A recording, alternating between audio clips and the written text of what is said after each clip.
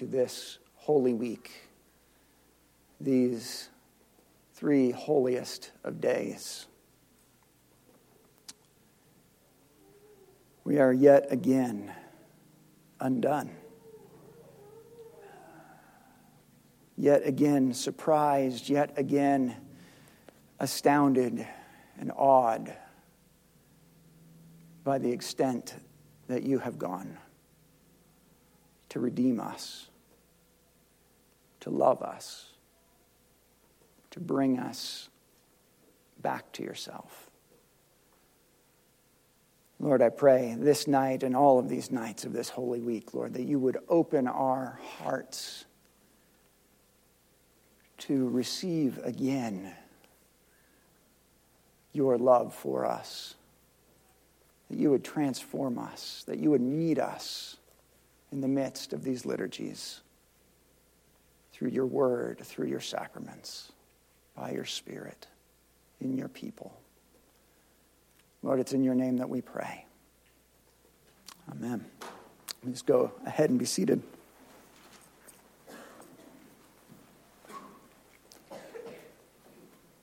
In the text we just read from John chapter 13, John says to us, having loved his own who were in the world, he loved them to the very end.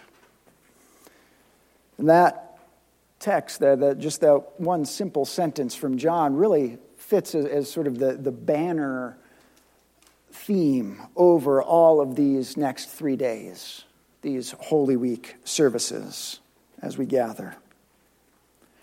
Having loved his own who were in the world, he loved them to the end.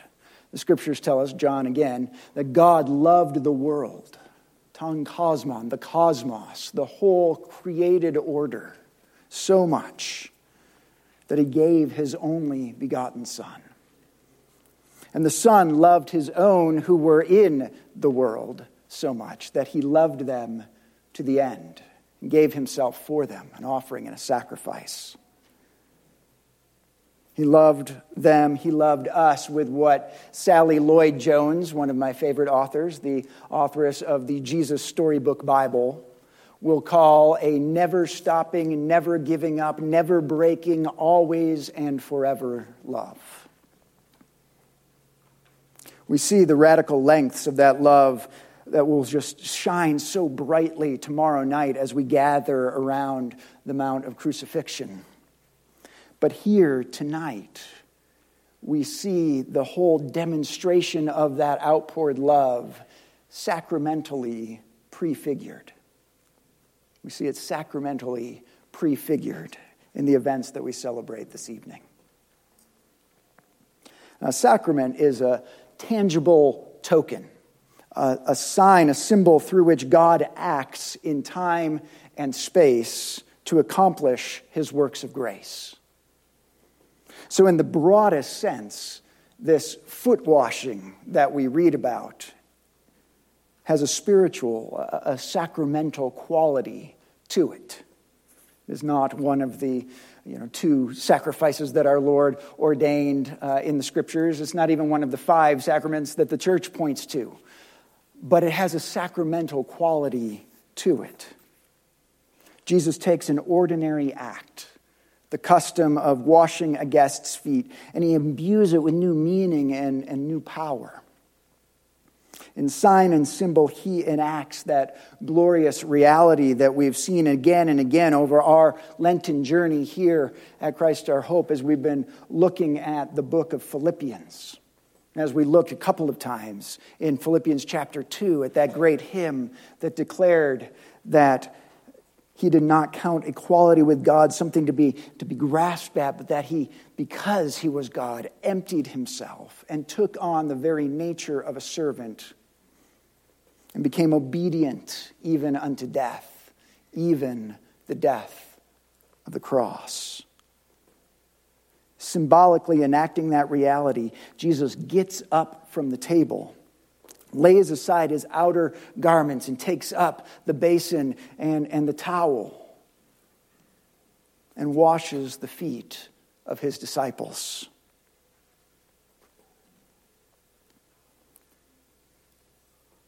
But here's the really remarkable demonstration of the extent of his love that I find in this story. John makes the editorial comment so that we don't miss it. John says, during supper, when the devil had already put it into the heart of Judas Iscariot, Simon's son, to betray him, Jesus, knowing that the Father had given all things into his hand and that he had come from God and was going back to God, rose from supper, laid aside his outer garments, and taking a towel, tied it around his waist. Then he poured the water into the basin and began to wash the disciples' feet and to wipe them with the towel that was wrapped around him. When the devil had already put it into the heart of Judas Iscariot to betray him. Jesus knows full well what is about to transpire the rest of this evening, the rest of this week.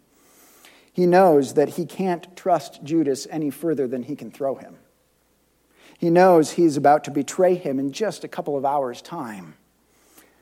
And yet, even Judas, as unlovable as he may be, even he is loved so immensely by Jesus that Jesus would serve him and wash his feet too.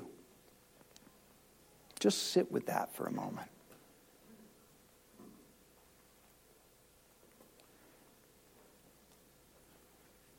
I don't know where we are all coming from this evening as we come into this Holy Week, as we come to this Maundy Thursday. I don't know even what everybody in this room's spiritual journey has necessarily even looked like. But I have been wearing these robes for 15 years now, and so I do know a little bit about human beings in general and about Jesus followers in specific. And I know that very often we carry around such shame and fear within us that we believe that lie that we are somehow not good enough to be loved by Jesus, to be loved by the Father. Even Jesus followers who can quote you, the entirety of Romans 8. There is now no condemnation for those who are in Christ Jesus. And they can go on and on and on. They know it with their thinker. But it hasn't penetrated down to the heart level. But the reality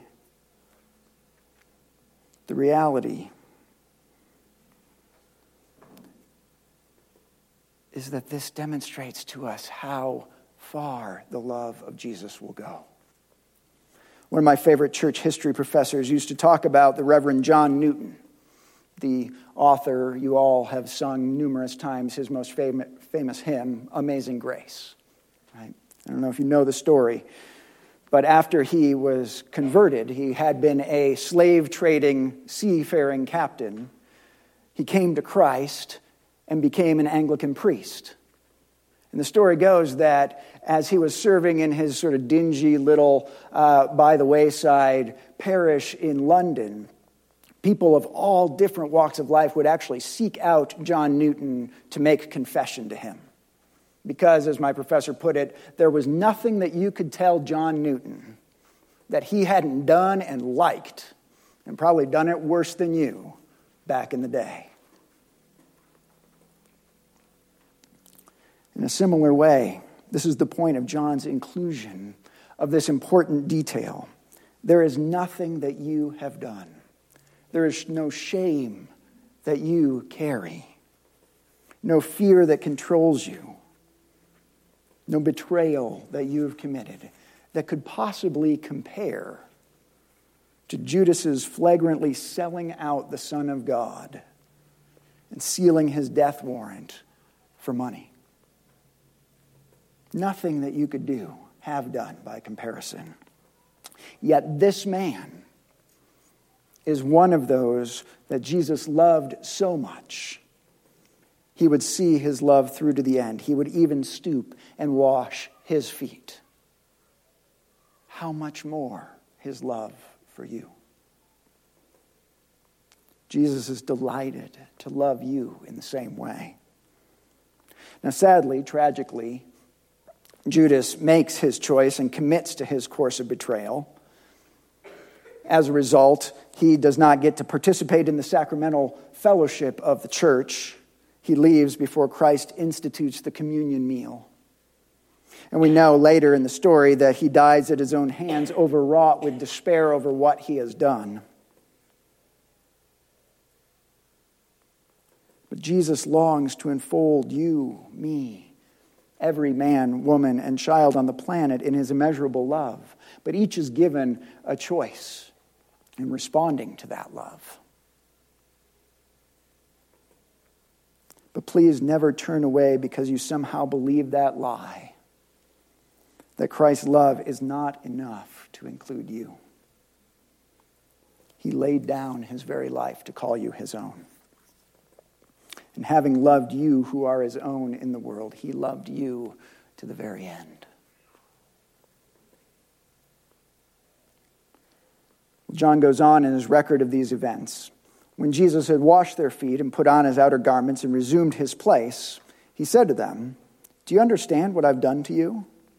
You call me teacher and Lord, and you're right to do so, for so I am. If I then, your Lord and teacher, have washed your feet, you also ought to wash one another's feet. For I have given you an example that you should do just as I have done for you." Jesus here in this very act also hands off his ministry to his people, the church.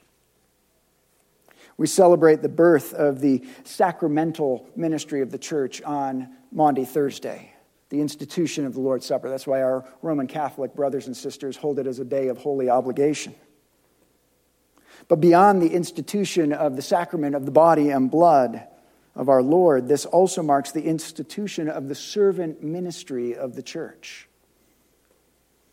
To be the hands and the feet of Christ to one another and to the world.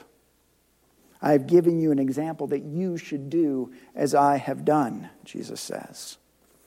A few verses later, Jesus will also say, "A new commandment I give to you, that you love one another just as I have loved you. You also are to love one another. By this, all people will know that you are my disciples, if you have love for one another." The church is to be known for sharing in and expressing the love of Christ. When we gather as the church, be it on a Sunday or here in Holy Week or in our homes during one of our midweek home groups or visiting with one another over dinner or an illness or a crisis, whenever we are gathered, two or more in Jesus' name, Jesus has made us a promise. He's promised that he will be in our midst. What he meant by that is wherever the church, the gathering of God's people is, whatever form it takes, we are expressing the continued presence of Christ on earth. We are the embodiment of Christ in our own day. Now that has huge and sweeping implications for how we interact with one another in the world, doesn't it? The model Jesus gives us is that when we come together, we are to be mindful of how we can be Jesus to one another. How we can sacrificially love and serve one another. And when we're out there together in the world, we're to be mindful that we are the hands and feet and mouth and ears and eyes of Christ to the world. Seeing and hearing the concerns, the needs, speaking words of comfort and hope, tangibly expressing God's love for our neighbors. That's what it means to obey Christ's commandment, to love one another just as he loved us. Someone asked me not long ago how I measure success for us as a church. My first thought was, I don't. Because to me, the language of success seems somehow antithetical to the whole proposition of being church, right? I mean, Jesus sort of told us that the church is kind of the anti-success story according to the world's standards. Nevertheless, as I think about it, I would say that if we as a church were known for our love for Christ and our love for one another, I would feel comfortable counting that as success. If we were known for a love that holds on to the very end, Love, in the way that, as C.S. Lewis put it, forgives the inexcusable in others because God has forgiven the inexcusable in us. Love that might actually cost me something from time to time. Love not in word only, but in deed and in truth. If we were a community that others looked at and went, wow, those people really seem to love each other. Or, wow, I don't understand those people, and I'm pretty sure I don't even agree with them most of the time, but I do know they have loved me and loved me well. If we were known as that kind of church, that would be a success. Friends, that's what we celebrate this evening. It's what we're here to celebrate over these next 2 nights. We celebrate that God loved us. Christ loved me. Christ loved you. His own in the world. That he loved us right up to the end. Loved us to such an extent that none of us could ever find ourselves beyond the bounds of his love. Loved us in such a way that we could be enabled to love one another in word, truly, tangibly, in deed. Having loved his own who were in the world, he loved them to the end. Let's pray.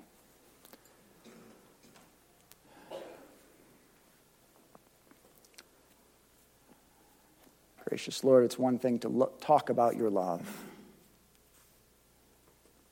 It's another thing to experience it. And yet another to enact it. Yet that is why we are here tonight. To not just talk about the love of Christ, but to know it experientially. To express it in a simple act.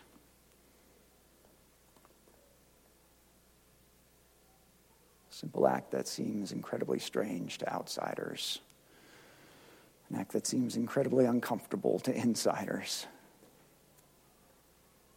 And yet a tangible expression of the humility and love that you have shown us.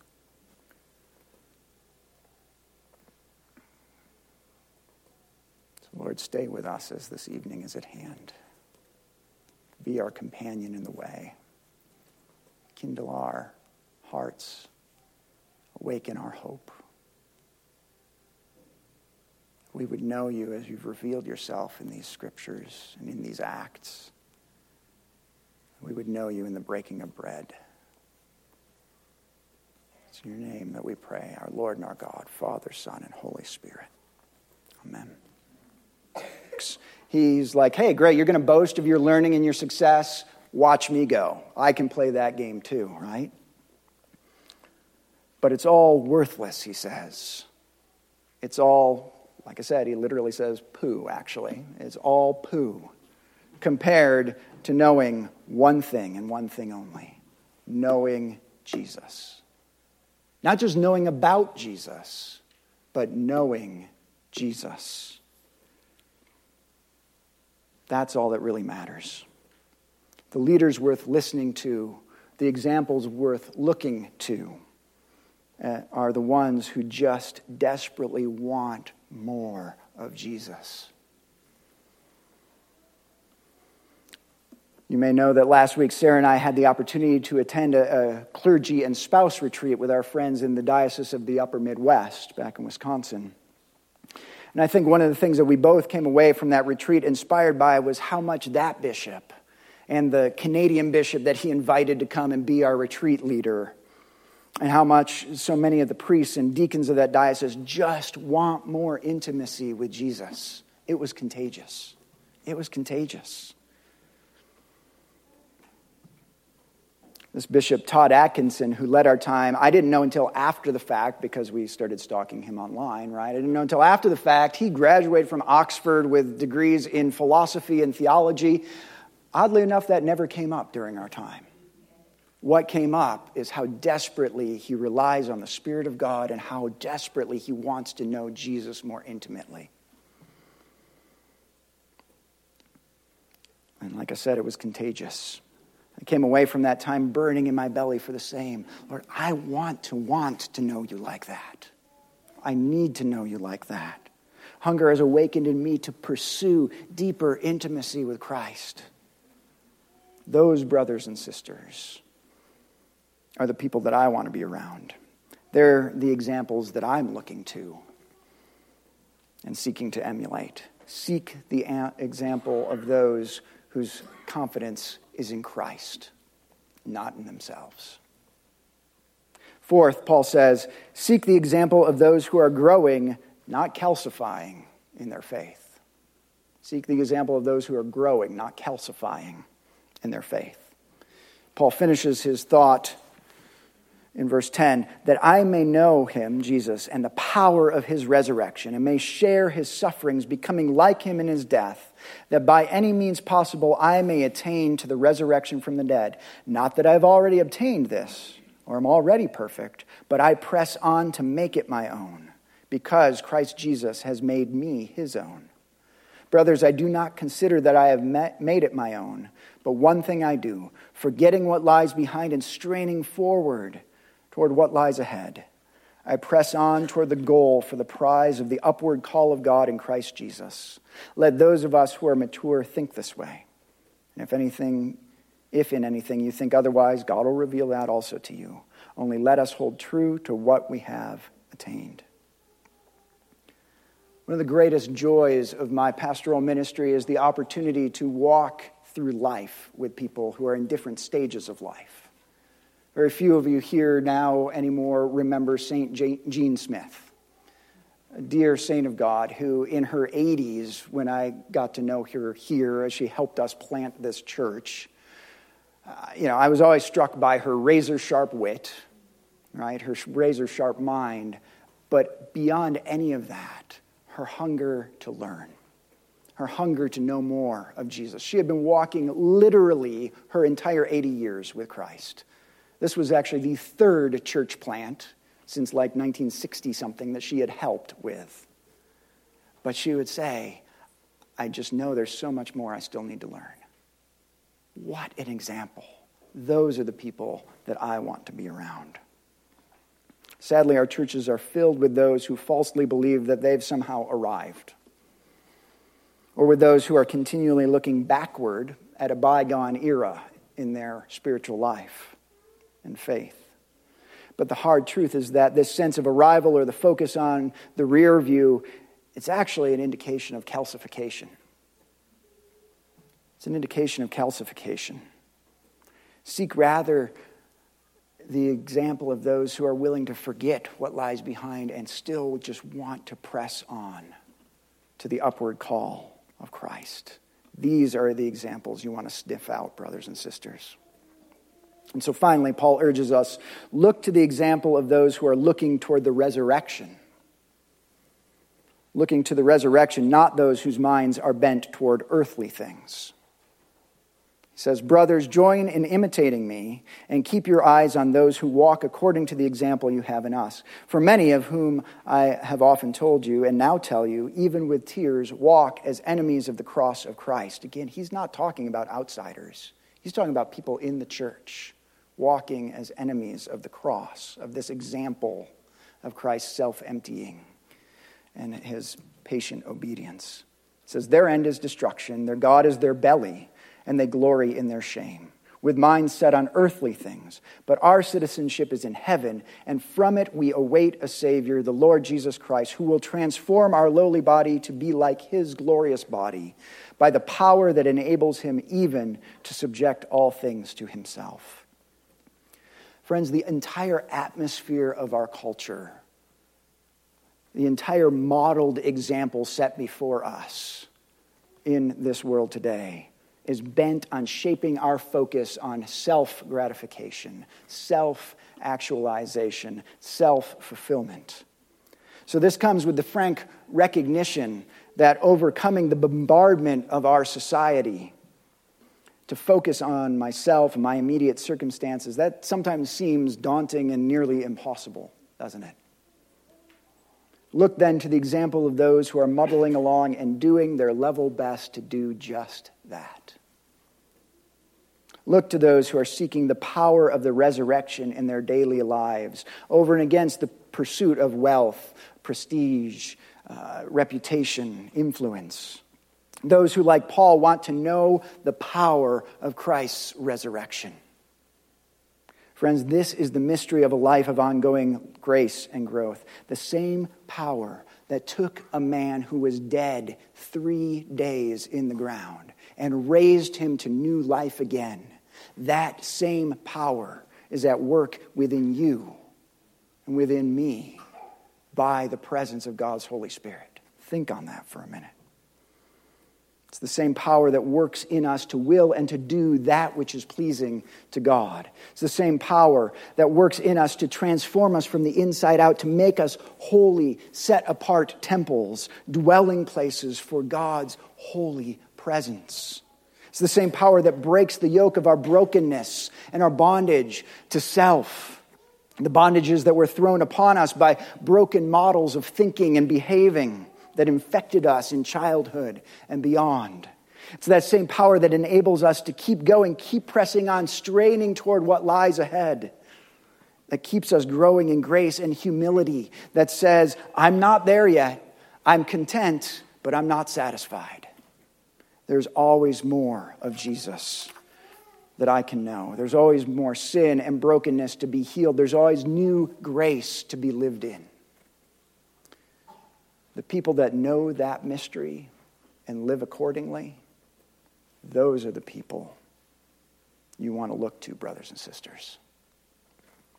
So finally, some practical thoughts on how we go about this. We know who we're supposed to be pursuing. We know what examples we're supposed to be following. So how do we find them? There are some of these among us, as I've said.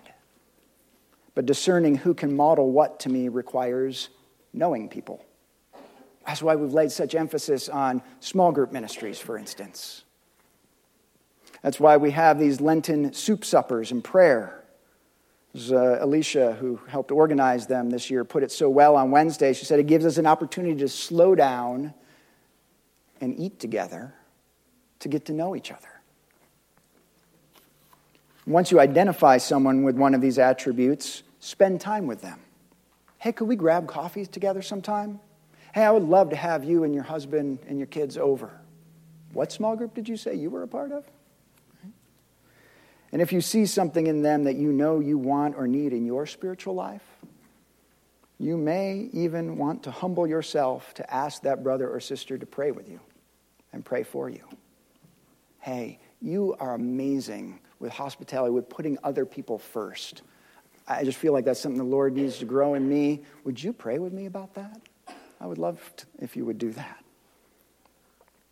For my part, this is why we drove 45 plus hours last week to be with these brothers and sisters, mothers and fathers in the faith.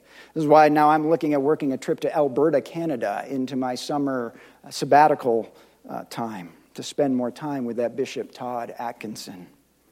Spend time with and seek prayer from these models. But look beyond this body as well. My own spiritual life and growth has been deeply nourished by reading the stories and teachings of the saints of the church. It's not too late this Lent to take on a new Lenten discipline and pick up a biography of a great Christian of the past, or the teachings of one of the saints. But I also need to acknowledge here the other edge of this blade, pun intended. Anyway. Even as we look for examples of others in the faith to nourish our faith, others that we want to emulate, we are also at the same moment challenged to consider, what is the example that I am providing to others? Go back over that list. If I'm seeking to follow Christ, how much of my life presents a worthy example to others of other-centeredness, of proven, costly faith, of radical Jesus focus, hunger for growth, and resurrection power? Good thing it's Lent, because if we're honest, we'll all find there are places where our example is not exactly shiny. But don't condemn yourself over that. That's not what we're here for. That's why we have a season of repentance, prayer, and fasting. Because we can take those areas, and again, not self-condemn, but confess the shortfall and ask Jesus for the grace to grow. So as we conclude, I just want to invite you in your time of prayer. Let's take some time to be quiet before the Lord and ask Him, Lord, what are the areas, first of all, let's confess. What are the areas where I have left a less than shiny example to others? Just invite Him to speak.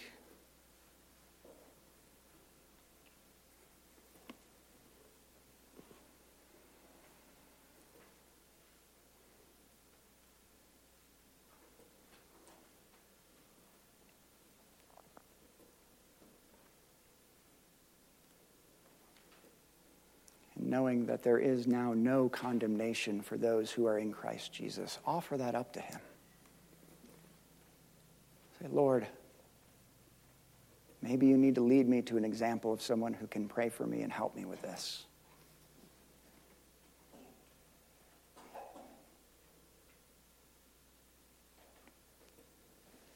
So next, ask the Lord, what's a practical step you would want me to take this week?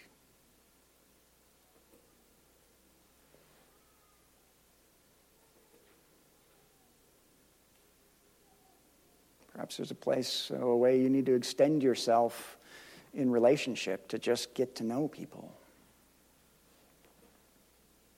Perhaps you know somebody that the Lord would bring to your mind that you need to pursue.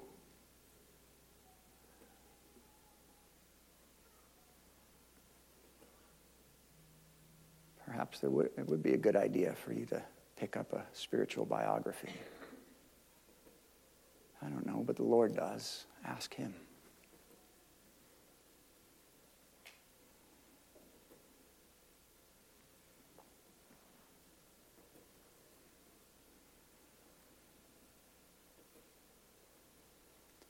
Lord, we praise you that you came not to be served, but to serve, to give your life as a ransom for us, to model obedience, and to raise up in your body ongoing models.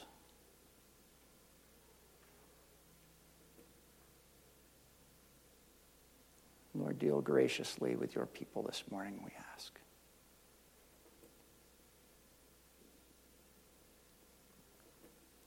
It's in your holy name that we pray, our Lord and our God, Father, Son, and Holy Spirit.